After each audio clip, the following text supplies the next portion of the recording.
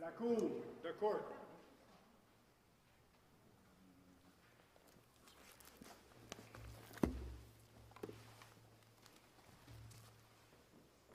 Vous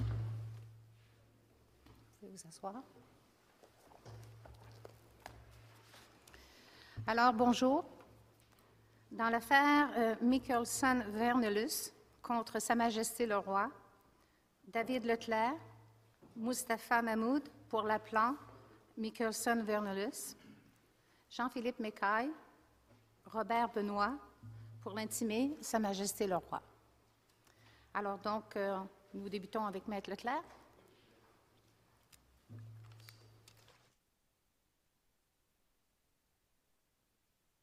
On va être deux procureurs pour l'appelant, donc on va se partager un peu la tâche de vous convaincre, effectivement, de renverser la décision de la Cour d'appel du Québec. Un peu plus fort? Parfait, n'hésitez pas si jamais vous ne m'entendez pas, si je vais trop vite ou quoi que ce soit. Donc, écoutez, on prend effectivement pour acquis que vous êtes au courant du dossier, probablement plus que nous-mêmes à ce point-ci, malgré que ce soit nous qui l'avons fait. Nous sommes au courant du dossier. Donc, c'est sûr et certain que je ne vais pas non plus vous répéter simplement le mémoire qui a été produit et faire référence là, au jugement, effectivement, de la Cour d'appel. Donc, on comprend que l'exercice aujourd'hui, c'est de déterminer est-ce que la Cour d'appel a effectivement erré en droit lorsqu'elle a confirmé la décision de première instance. Donc, manifestement, dans le cadre de l'analyse, on doit se pencher sur la décision de première instance. Ce qui était allégué en appel à la Cour d'appel du Québec, c'était que le verdict qui avait été rendu était un verdict qui était déraisonnable, qui ne pouvait pas s'appuyer sur la preuve qui était présentée. On comprend que c'était une preuve qui était de nature circonstancielle dans un cadre d'une accusation où la possession était en jeu. On se rappelle les faits, c'était 3 individus qui prenaient place à bord d'un véhicule. Une arme a été trouvée dans un sac à l'arrière entre 2 passagers et sur l'arme, il y avait la présence de l'ADN d'un des 2 passagers qui n'est pas l'appelant. Donc, ce qui est essentiel au point même du débat, c'est la distinction qu'on peut faire entre une inférence raisonnable et une conjecture. Avant de se rendre là, Maître, quel est le critère de révision en appel en matière de verdict déraisonnable? Ça serait la décision correcte à ce moment-là, si je ne m'abuse. La norme correcte? Exactement. Ça serait de rendre la décision qui aurait dû être rendue. D'accord. Donc, tel que mentionné, la juge de première instance, lorsqu'elle a entendu la preuve, il y avait la question d'une inférence raisonnable vis-à-vis d'une conjecture qui est les critères là, dans la jurisprudence pour déterminer en matière de preuves circonstancielles. À ceci, je vais faire un peu mieux les propos du juge Schreiger, qui était le juge dissident à la Cour d'appel, au paragraphe 22 et 23, lorsqu'il mentionne, devant ces principes, il faut se demander, dans le présent cas, est-ce que la présence de l'ADN de M. Daniel et le positionnement du sac tout près de lui, et tous deux des éléments de preuve non contredits, peuvent donner lieu à l'inférence qu'il a placé l'arme dans le sac à l'insu de l'appelant. Il faut répondre à cette question par l'affirmative et ainsi infirmer le jugement de première instance. Mais Maître Leclerc, en soi, la présence de l'ADN de M. Daniel sur l'arme, qu'est-ce que ça prouve? Vous avez vu que la majorité de la Cour d'appel a considéré à la fois la thèse que que l'appelant a mis l'arme dans son sac et que M. Daniel l'aurait mis dans le sac à l'insu de l'appelant. Les deux sont considérés par la Cour d'appel. Et les deux, il me semble, vous allez me corriger si je me méprends, Monsieur le juge Schreiger, au paragraphe 28, et le juge Moore pour la majorité au paragraphe C38, les deux se penchent sur cette hypothèse, à savoir que M. Daniel l'aurait mis à l'insu de l'appelant, n'est-ce pas? Oui, effectivement. Mais l'honorable juge Schreiger, lui, manifestement, l'inférence qu'il trouve dans la preuve, c'est que l'arme aurait pu être mise à l'insu de l'appelant. Mais ce n'est pas le seul critère non plus de la possession. Justement, ce n'est pas le critère du tout, là. Que ce soit possible, ce n'est pas ça la question. Que ce soit plausible, ce n'est pas ça, ou imaginable, ce n'est pas ça la question. C'est quoi la question qui se pose à l'égard de cette hypothèse de travail-là. C'est à savoir, c'est également la constellation des faits. C'est pas simplement la présence de l'ADN, c'est également la présence, la proximité de M. Kevinson Daniel près de l'arme et également le comportement de M. Kevinson Daniel.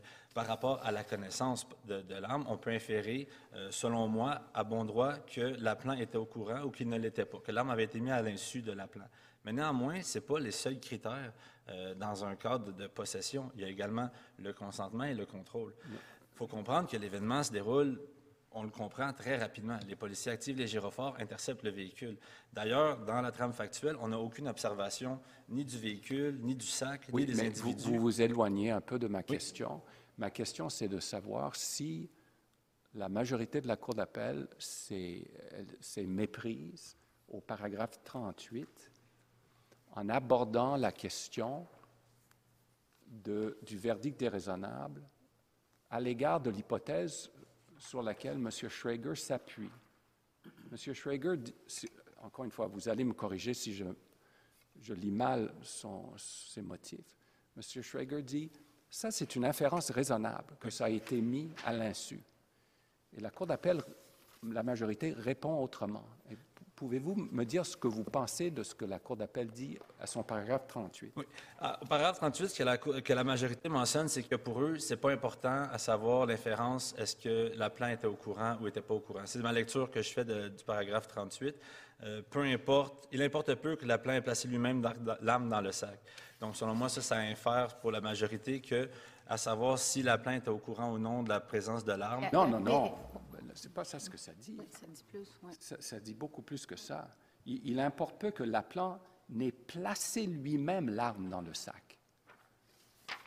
La poursuite pouvait se contenter d'établir que celle-ci n'y avait pas été mise à son insu ou contre son gré. Or, c'est spécifiquement la conclusion à laquelle parvient la juge.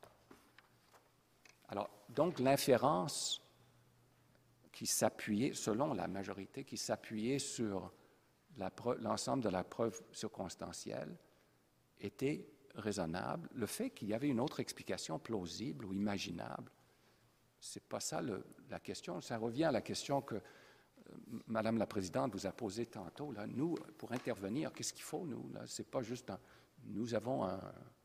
on est habité par le doute. Non, est-ce qu'il y avait une erreur quant à l'application de Villa Romane?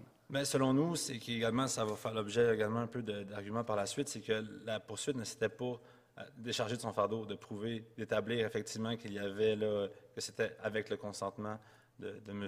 Vernelus à ce moment-là, nonobstant la connaissance, là, selon nos prétentions, qui est un seul des critères sur les trois par rapport à la possession. Maître Leclerc, Oui. est-ce que, devant la première juge, vous avez plaidé de façon spécifique l'inférence que le juge dissident a estimé être incompatible?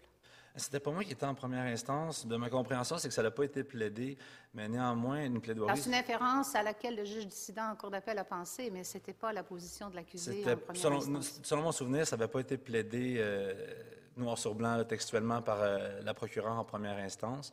Mais notre opinion à la plan, c'est qu'effectivement, c'est à la juge du procès d'évaluer si effectivement une inférence raisonnable peut être tirée de l'ensemble de la preuve qui lui a été soumise. Puisqu'on doit comprendre également que dans le cas présent, c'était une narrative par le ministère public. On avait certains éléments de preuve et il demandait à la juge de première instance d'inférer raisonnablement que M. Vernelus était coupable. Et en défense, c'est le contraire. On comprend qu'il y a également la question du témoignage qui a été rejeté.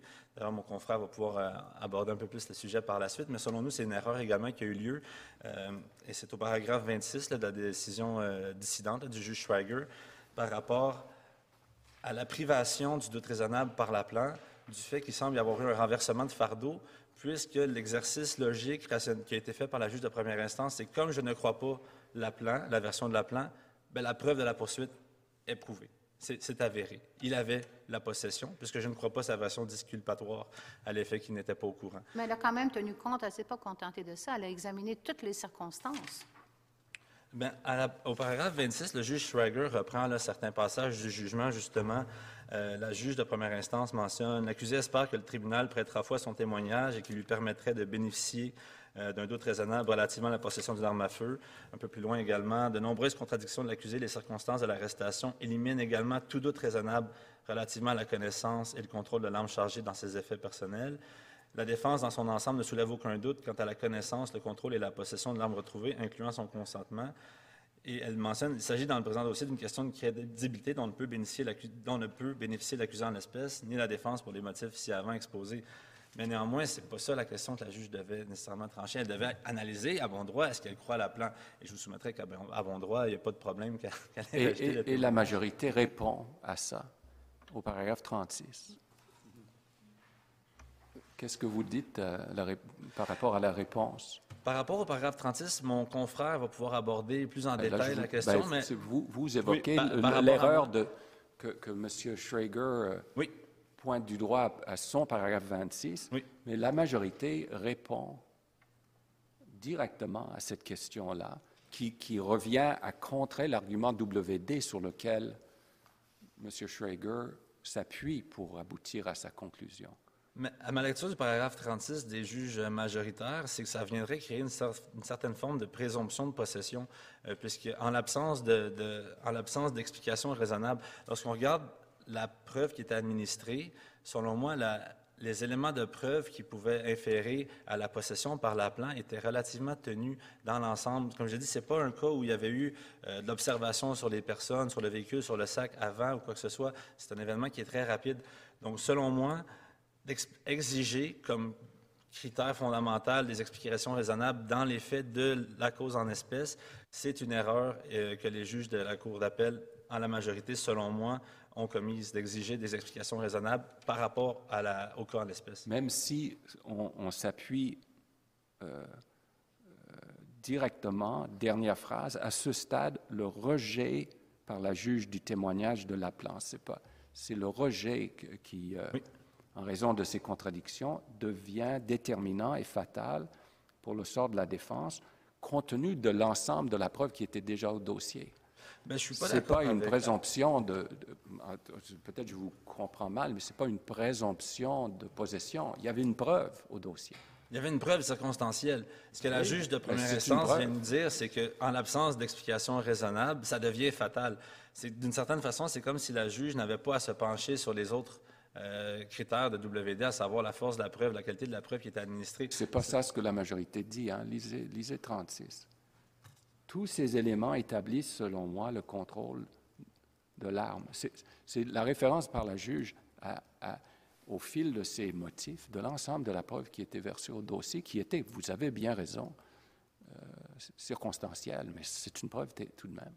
Mais la problématique, c'est qu'en matière de verdict déraisonnable, lorsqu'il y a une preuve circonstancielle, il faut qu'il n'y ait pas d'autres inférences raisonnables menant à la culpabilité.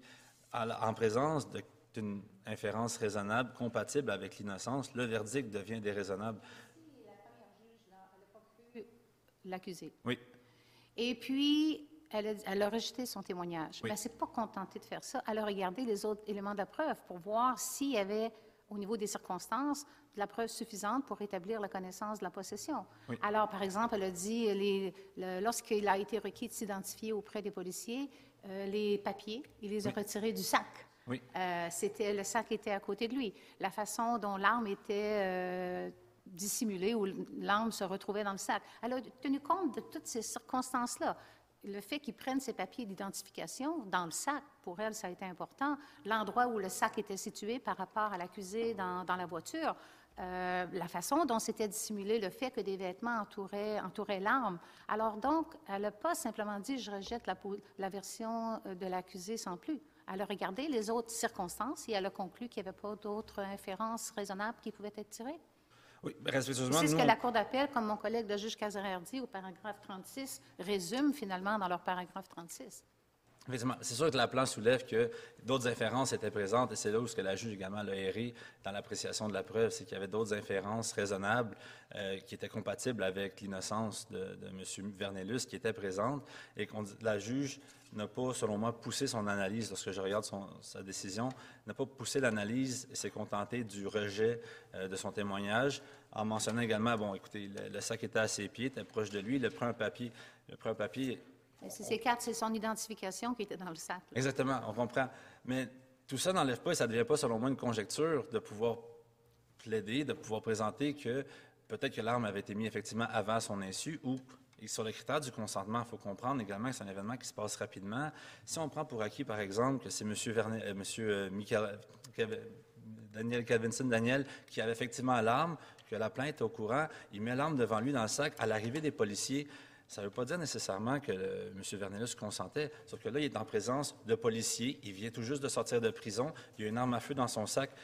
Qu'est-ce qu'il peut faire? Dire non?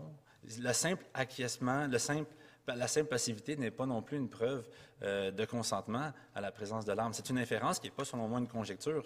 Si on regarde l'ensemble des faits, c'est une inférence qui est très raisonnable dans le laps de temps, dans la nature de l'objet. On ne parle pas non plus d'un objet inoffensif, on parle d'une arme à feu qui est placée dans son sac, une arme à feu qui est illégale, en présence de policiers. D'ailleurs, la raison pour laquelle l'arme aurait été mise dans le sac, c'est justement ces gens-là sont interceptés. Selon moi, tout ça mis ensemble constitue une inférence raisonnable. Je vous arrête là. Inférence raisonnable, en appel, c'est pas... Il me semble que vous plaidez que c'est rationnel, que c'est plausible, que c'est imaginable, que la juge aurait pu considérer ça raisonnable. Mais elle a écarté ça. Elle a plutôt choisi sa lecture des faits. Elle a, comme la juge Côté dit, elle en a fait une lecture de l'ensemble de la preuve circonstancielle.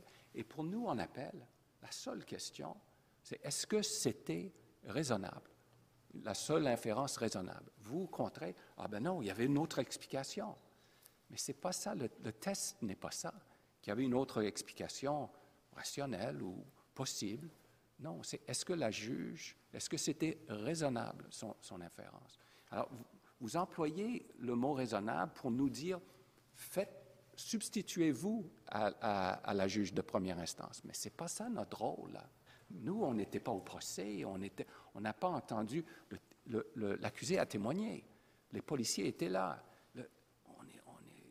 On n'a pas cet avantage. Je vais répondre à votre question. Par la suite, je vais laisser la place à mon confrère, là, le temps qui me reste. Je ne considère pas que votre rôle, c'est de vous substituer au juge de première instance, mais c'est vraiment de déterminer si, effectivement, il y avait présence d'autres inférences, alors le verdict devient déraisonnable. Et ce n'est pas de vous substituer à l'appréciation qu'elle a faite.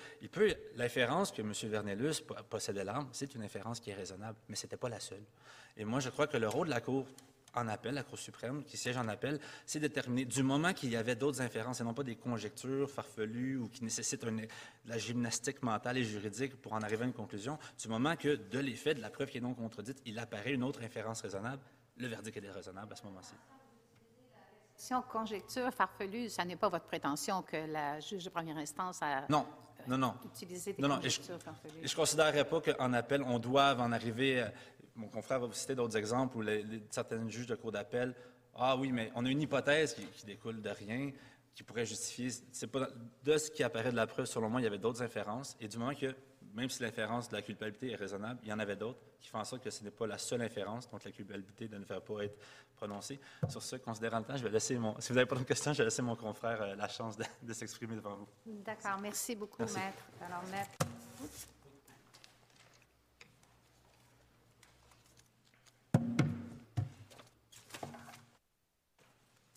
Bonjour, mesdames et messieurs les juges.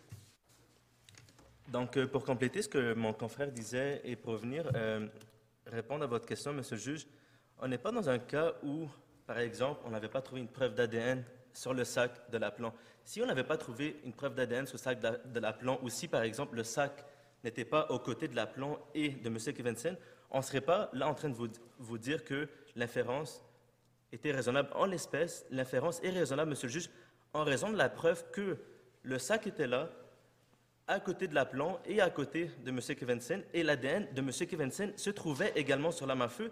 Et même si le juge n'aurait pas cru l'appelant, elle se devait de déterminer à la troisième étape, OK, j'ai pas cru l'appelant, mais est-ce que la preuve de la poursuite démontre hors de tout doute que la seule inférence possible et raisonnable, c'est que M. Vernelus avait connaissance de l'arme à feu dans le sac. Et pour revenir à ça, monsieur le juge, j'aimerais vous dire que si on prend l'arrêt Lepage, je vous parle de l'arrêt Lepage à l'angle 13 du recueil condensé de l'intimé.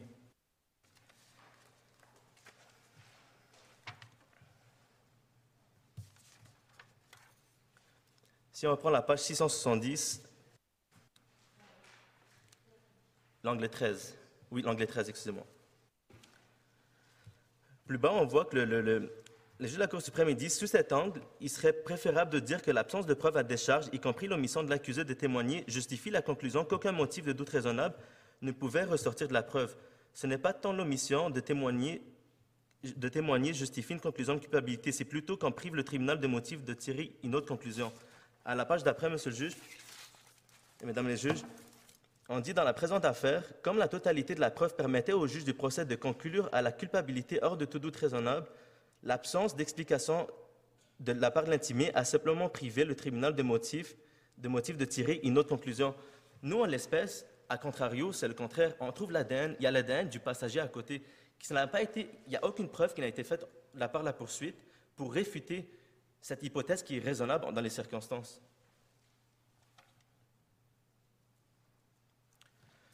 J'aimerais venir également au point de la juge qui dit que le fait que l'accusé soit l'attitude qui soit restée de glace lorsque les policiers ont mentionné l'arme à feu, j'aimerais revenir à ce point-là.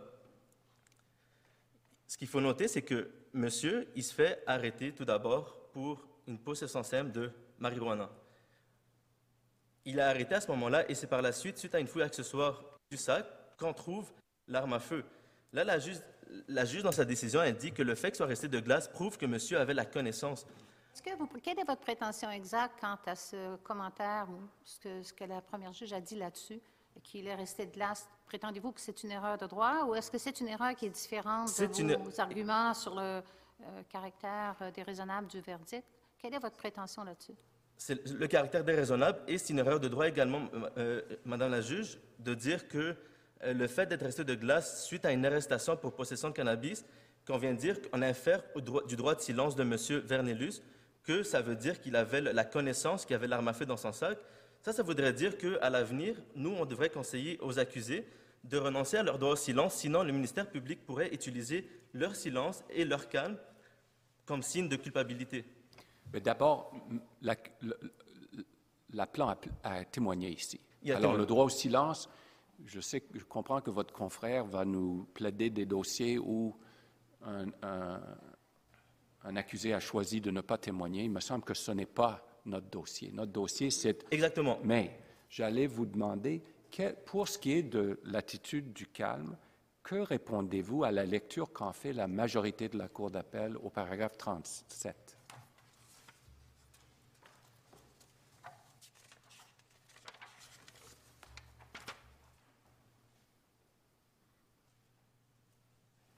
Paragraphe 36. Okay. 37, OK.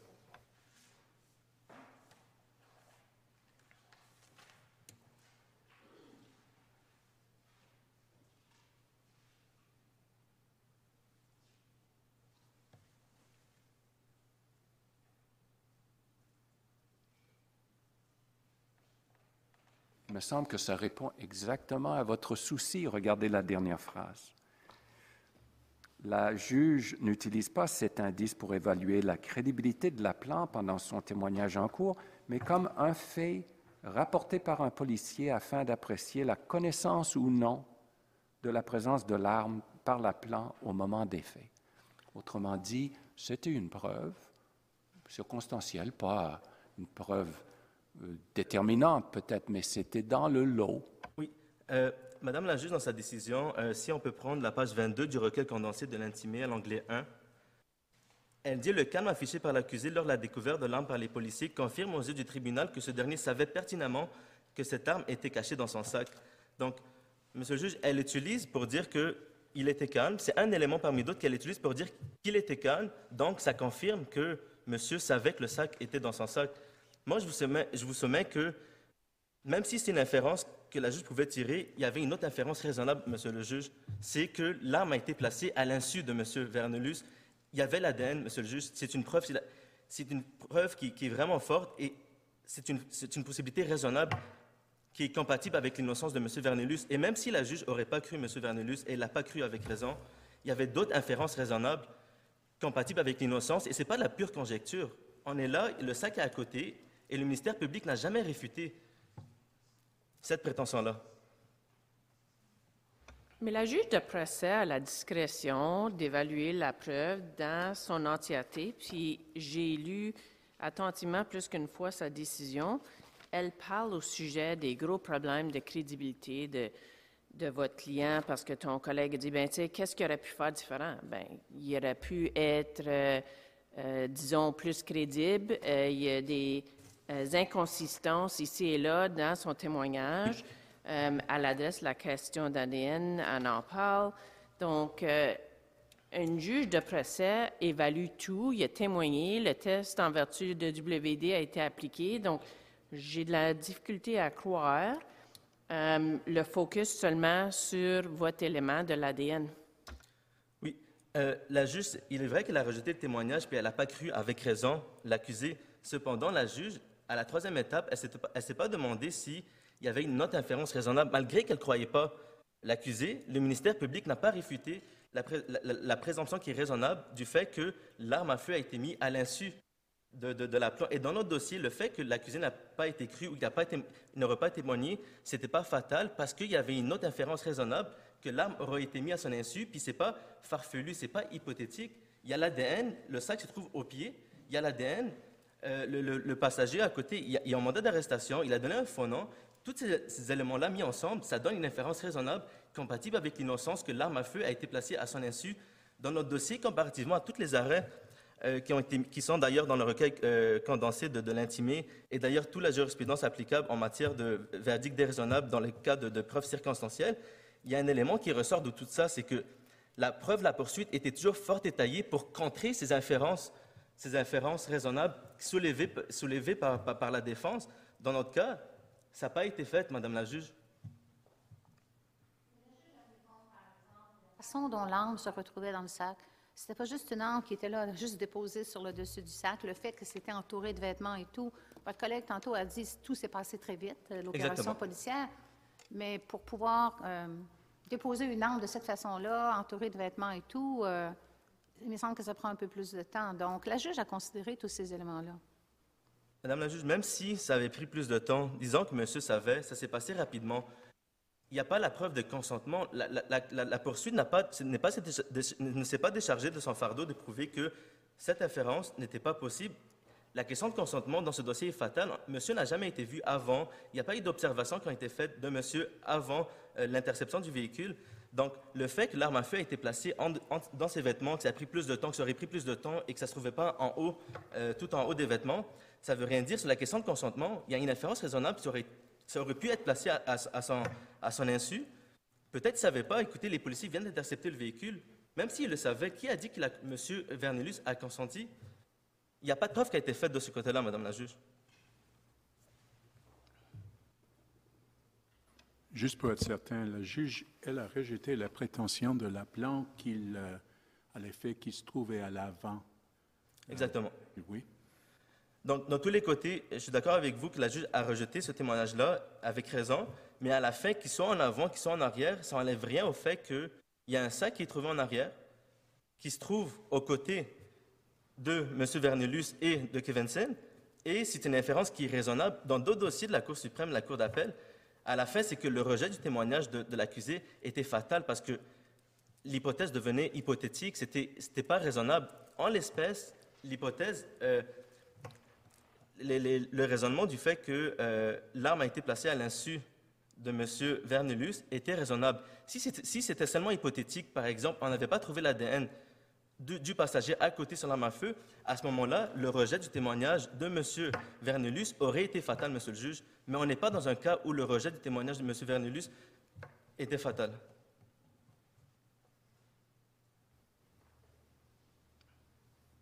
Est-ce que vous avez d'autres éléments à nous soumettre? Il vous reste moins de 2 minutes. Non, je suis ouvert aux questions si vous en avez. Merci, Maître. Merci. Alors, nous allons entendre maintenant Maître Mikerlson.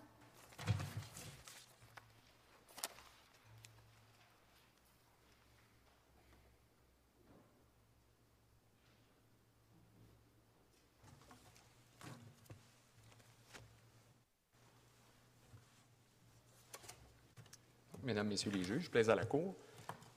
La seule question en litige est celle qui a été identifiée par mon confrère au début de sa plaidoirie, à savoir si une erreur révisable affecte les motifs majoritaires de l'arrêt de la Cour d'appel.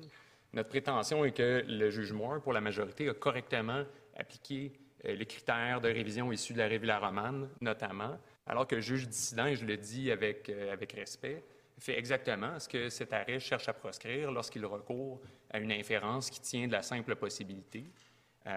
Inférence qui, par ailleurs, est difficilement conciliable avec la version même de M. Vernelus qui a été donnée au procès.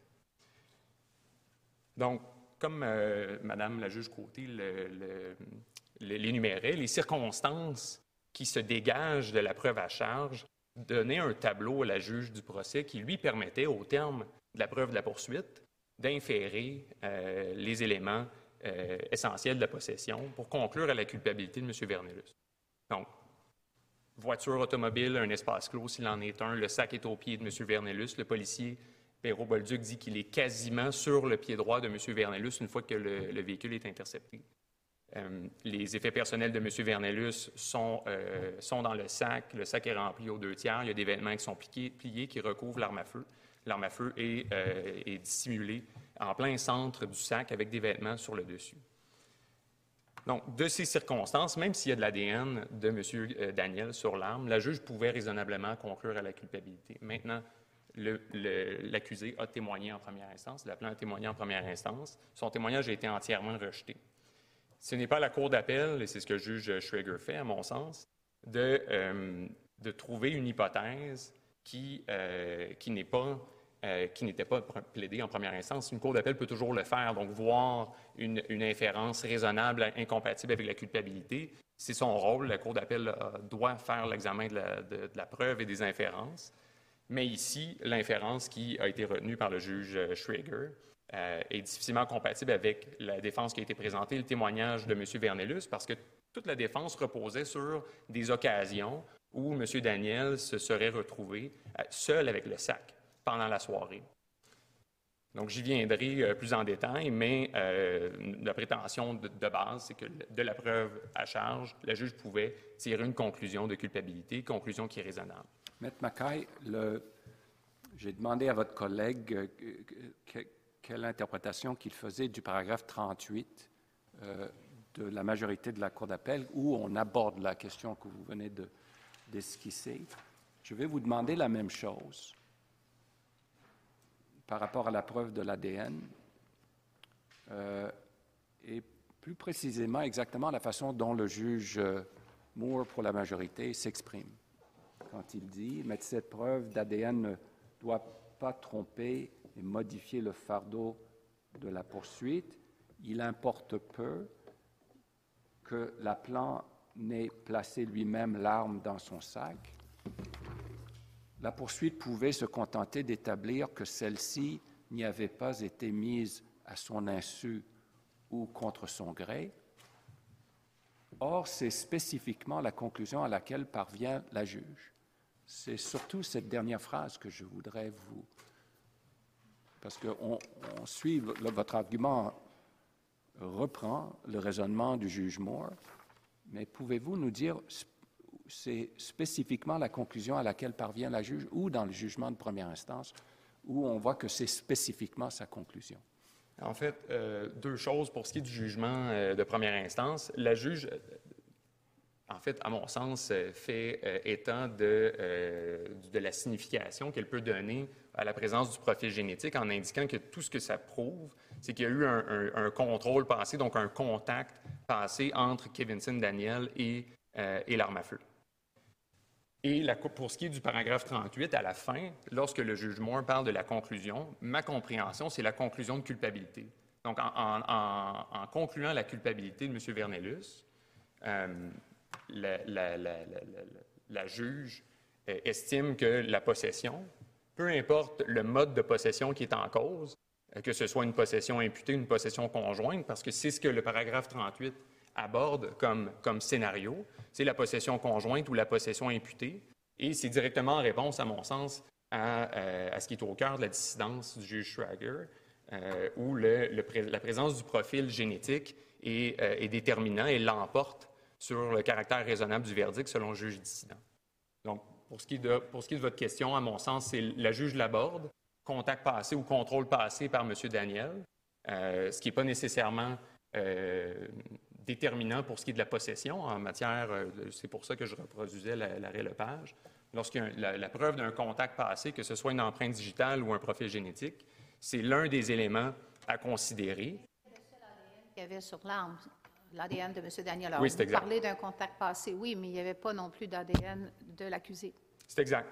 Et l'absence d'un profil génétique de l'accusé sur l'arme n'est pas non plus déterminant pour ce qui est de la possession qui le concerne. Et le fait qu'il y ait la présence d'un profil génétique autre sur l'arme à feu. C'est sûrement le cas, mais encore une fois, je vous reviens spécifiquement à la conclusion à laquelle parvient le juge. La phrase « avant », c'est vraiment la deuxième hypothèse, c'est-à-dire celle si n'y avait pas été mise à son insu ou contre son gré. Autrement dit, la conclusion, ce n'était pas que ce soit possession personnelle ou conjointe, c'est vraiment, on aborde je cherchais dans le jugement où cette conclusion a été spécifiquement retenue par la juge de première instance. En fait, il faut aussi mettre en contexte le jugement entrepris dans le cadre du procès, les plaidoiries qui ont été faites. Ce scénario de dissimulation était au cœur de la théorie de la défense. Le fait que ce soit M. Daniel à l'insu, et ça c'est déterminant, le fait que ce soit fait à un moment où M. Vernelus n'était pas près de son sac, c'était ça la défense. Et ça m'amène à répondre à vous faire part d'une réflexion que j'ai eue lorsque vous avez posé une question à mon confrère. Non, j'y viendrai un peu plus tard.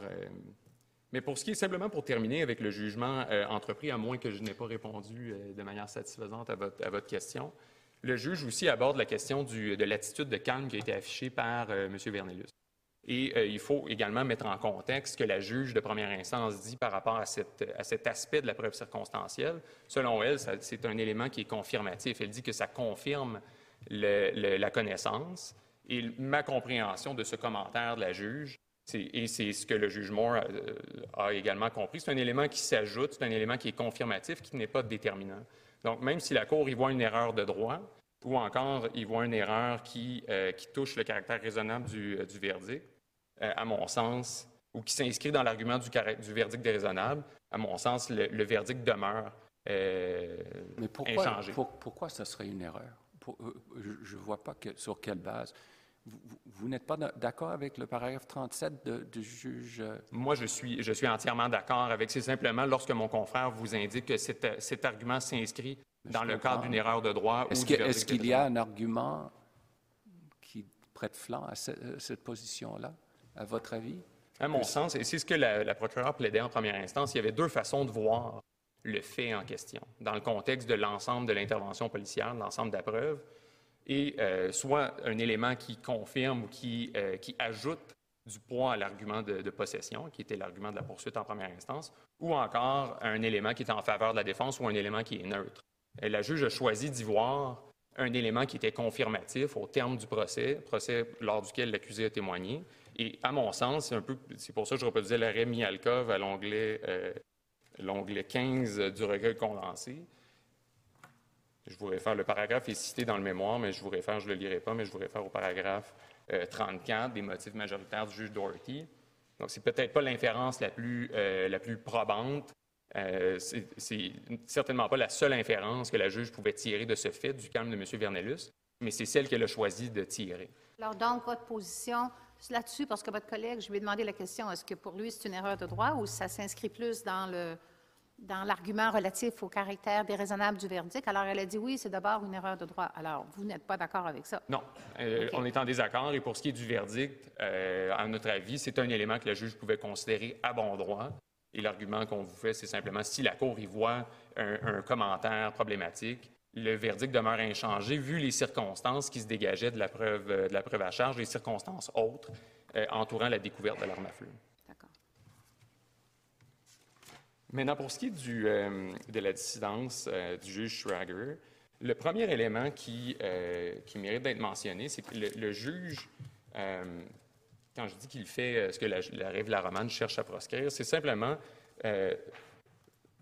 on veut que les juges des cours d'appel sondent la preuve examine le verdict, réévalue la preuve dans les paramètres de la jurisprudence, je pense à Baudry, Pignaris, Yebes.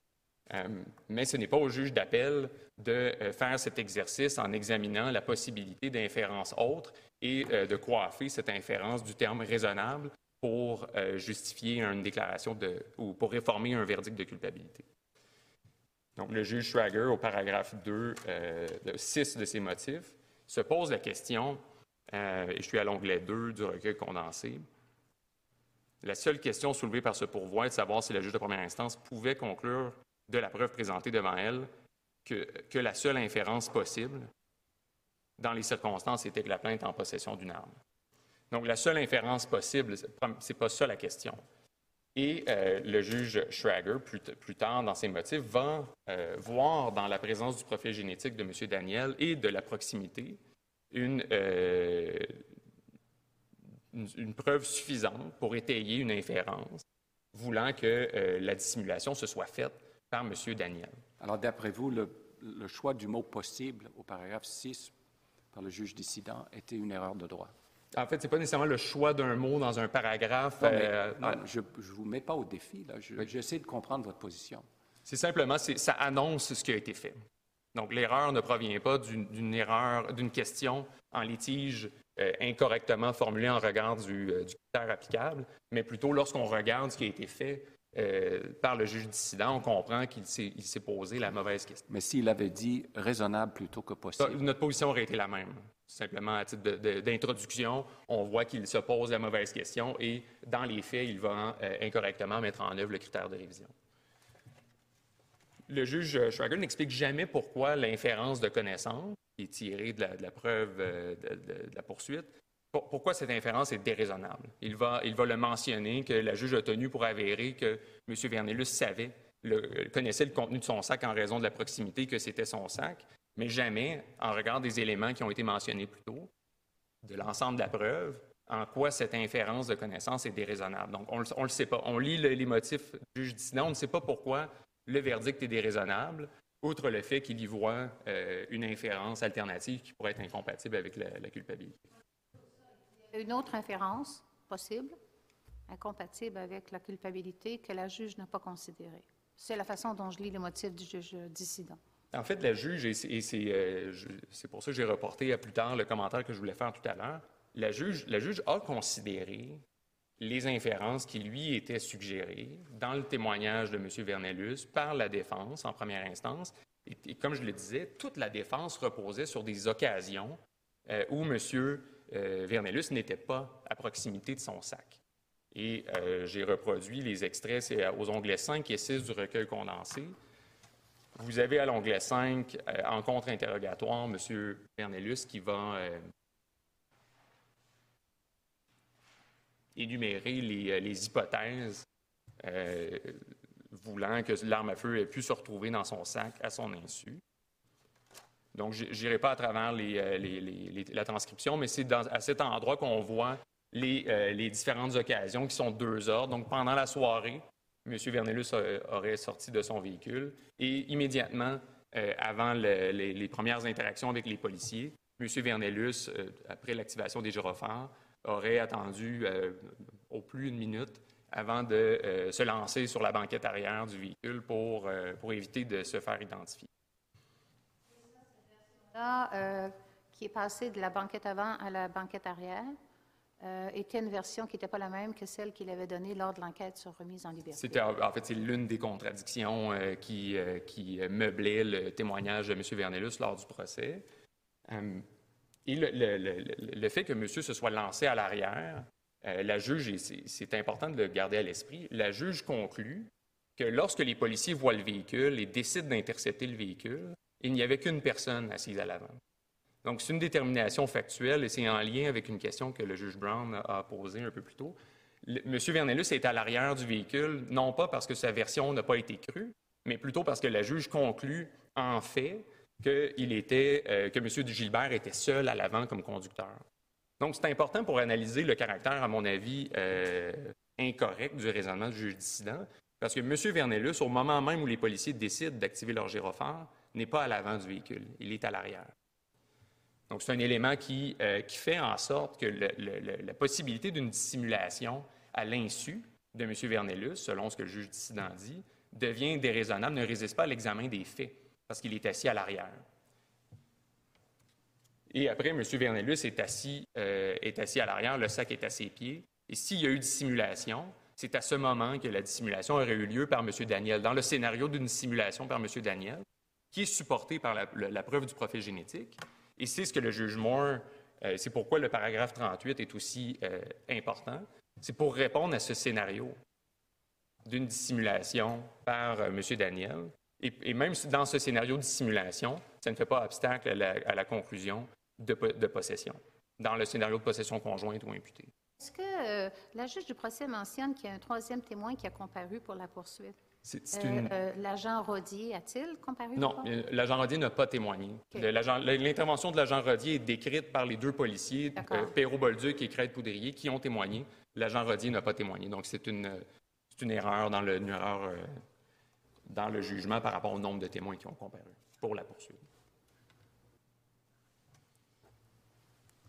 Donc, ce que le juge Schrager fait en suggérant l'inférence qu'il suggère, il accepte la conclusion de fait que M. Vernelus était assis à l'arrière. C'est ce qu'on doit comprendre parce que c'est un fait qui n'a pas été mis en cause à la Cour d'appel, qui n'est pas mis en cause ici devant vous. C'est à la page 9 du jugement entrepris. Je vais vous donner la référence à l'onglet 1.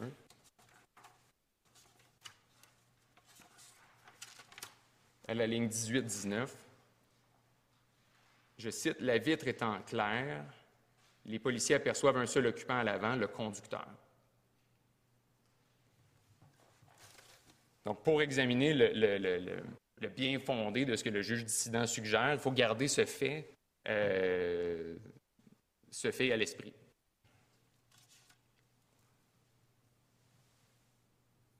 Puisque M. Vernelus est assis à l'arrière, l'inférence que le juge suggère, le juge dissident suggère, à mon sens, est difficilement réconciliable, voire incompatible avec le témoignage même de M. Vernelus. C'était nécessaire qu'il soit cru ou à tout le moins qu'il soulève un doute par rapport à ces occasions où M. Daniel était seul avec le sac.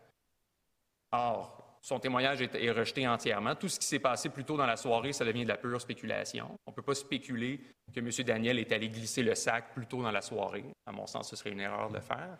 Et maintenant, qu'est-ce qui reste comme situation? C'est ce que les policiers ont vu, ont constaté, puis les minutes qui ont précédé l'intervention.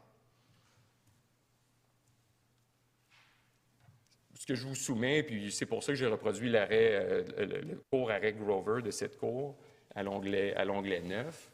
Évidemment, les faits sont différents, mais une cour d'appel ne peut pas, face à un témoignage d'un accusé qui est rejeté en première instance, suggérer une nouvelle hypothèse qui serait soit contredite, incompatible ou, je vous soumets, irréconciliable avec la version même de l'accusé en première instance. C'est le cas pour ce qui est de l'inférence suggérée par le juge Schrager.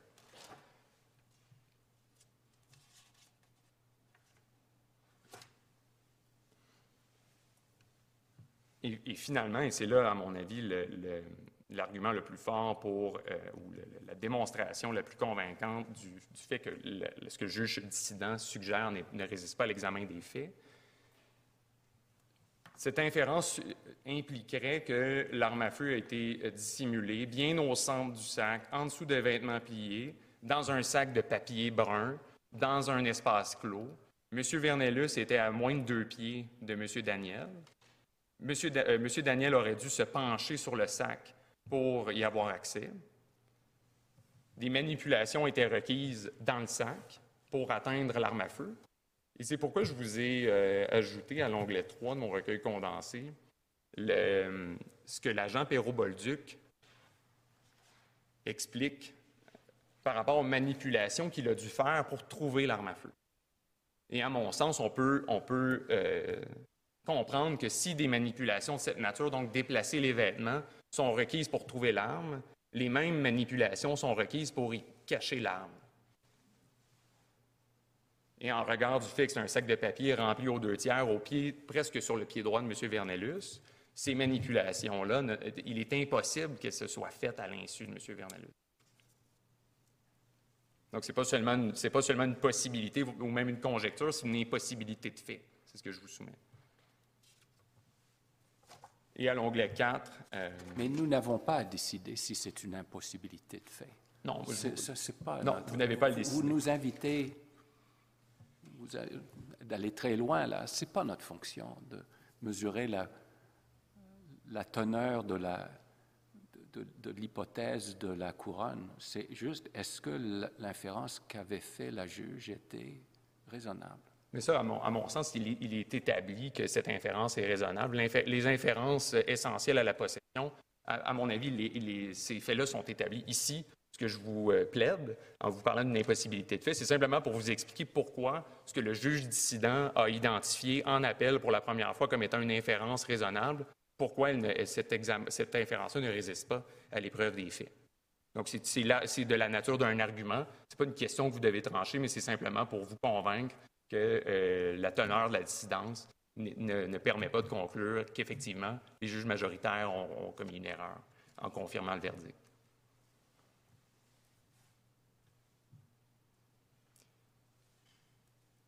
Donc, évidemment, la conclusion de fait que la juge a tirée par rapport au fait que M. Gilbert était seul à l'avant et le rejet entier de la défense a grandement restreint l'éventail des inférences raisonnables et, à mon sens, quand la juge déclare M. Vernelus coupable, elle prend pour avérer la seule inférence qui était raisonnable, celle qui est compatible avec la culpabilité.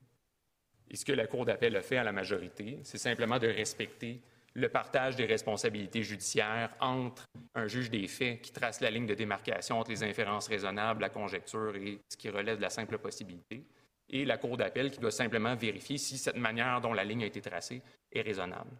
Donc, à moins qu'il y ait des questions, je vais limiter mes commentaires à ceci. Je vous remercie. Réplique?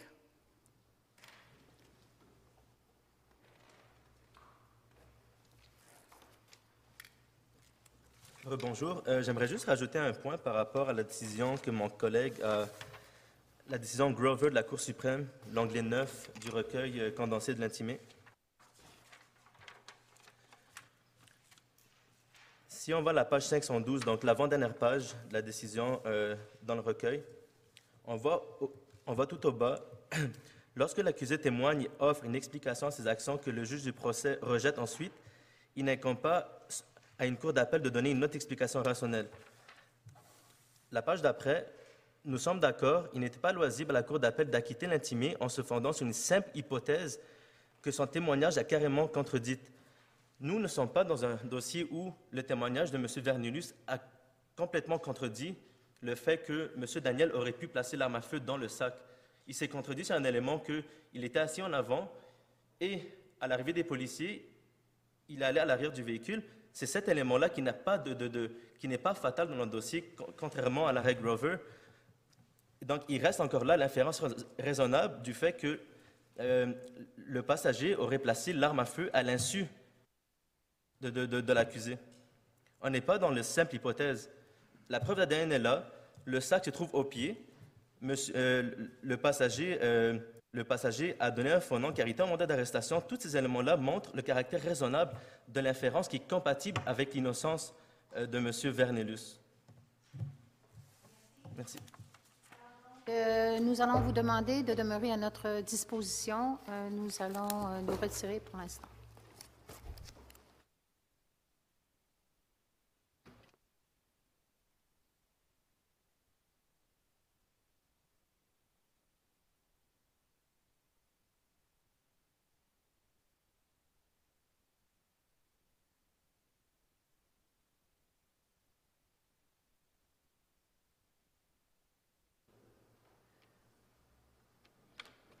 La Cour, the court.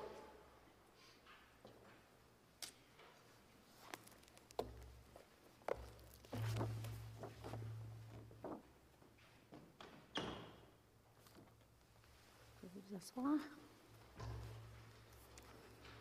Alors, merci d'être resté à notre disposition.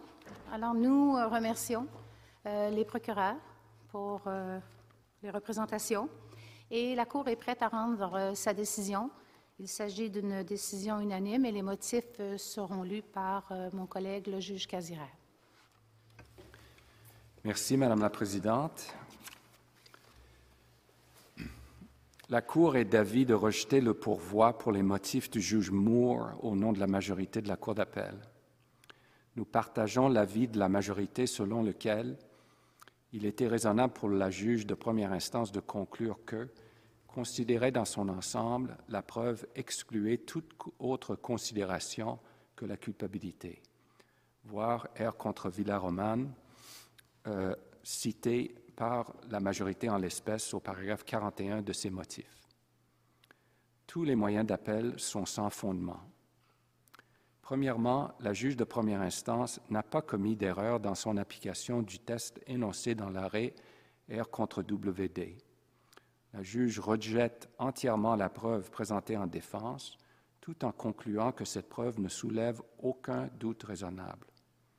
Estimant être en présence d'une preuve circonstancielle forte et entrée à la possession, la juge se retrouvait devant une absence de preuve susceptible de contrer l'inférence de culpabilité qui découlait raisonnablement de la preuve à charge. Rien dans ces motifs ne laisse croire que la juge utilise le rejet de la preuve en défense à titre de preuve positive de culpabilité. Les juges majoritaires en appel en font le même constat au paragraphe 36 de leur motif, lorsqu'ils concluent que je cite, « le rejet du témoignage de l'appelant, en raison de ces contradictions, devient déterminant et fatal pour le sort de la défense. » Fermez la citation. Deuxièmement, la majorité de la Cour d'appel ne s'est pas méprise dans son application de l'arrêt Villaromane. Le critère de la seule inférence raisonnable ne signifie pas, bien entendu, que la culpabilité devait être la seule inférence possible ou imaginable. Le juge dissident en appel insiste sur le fait qu'il était, et je cite, « raisonnable et non conjectural d'inférer la possibilité que M. Daniel ait placé l'arme dans son sac. » Ferme la citation, motif du juge dissident, paragraphe 28. Cette hypothèse est en effet plausible compte tenu du fait que M. Daniel était assis à côté du sac et que son ADN a été retrouvé sur l'arme. Or, comme le souligne la majorité de la Cour d'appel, le fait que ce soit ou non l'appelant qui ait placé l'arme dans le sac, je cite, « importe peu », fermez la citation, motif de la majorité, paragraphe 38. Dans la mesure où la poursuite a établi que l'arme n'y avait pas été placée à l'insu de l'appelant ou contre son gré, tous les éléments de la possession étaient réunis. Ainsi, la juge de première instance pouvait conclure que la seule inférence raisonnable était que la dissimulation de l'arme dans le sac l'a été au vu et au su de l'appelant. Troisièmement, la juge de première instance n'a pas erré en référant à la réaction calme de l'appelant au moment de son arrestation pour possession d'armes à feu. En effet, comme le soulignent les juges majoritaires, la juge n'a pas utilisé cet élément afin d'évaluer la crédibilité de l'appelant lors de son témoignage, mais bien pour apprécier, à titre d'élément de preuve circonstancielle, la connaissance de l'appelant de la présence de l'arme dans son sac. Motif de la majorité, paragraphe 37. Pour ces motifs, l'appel est rejeté. Merci à tous. Bonne journée et la Cour est adjournée à demain matin.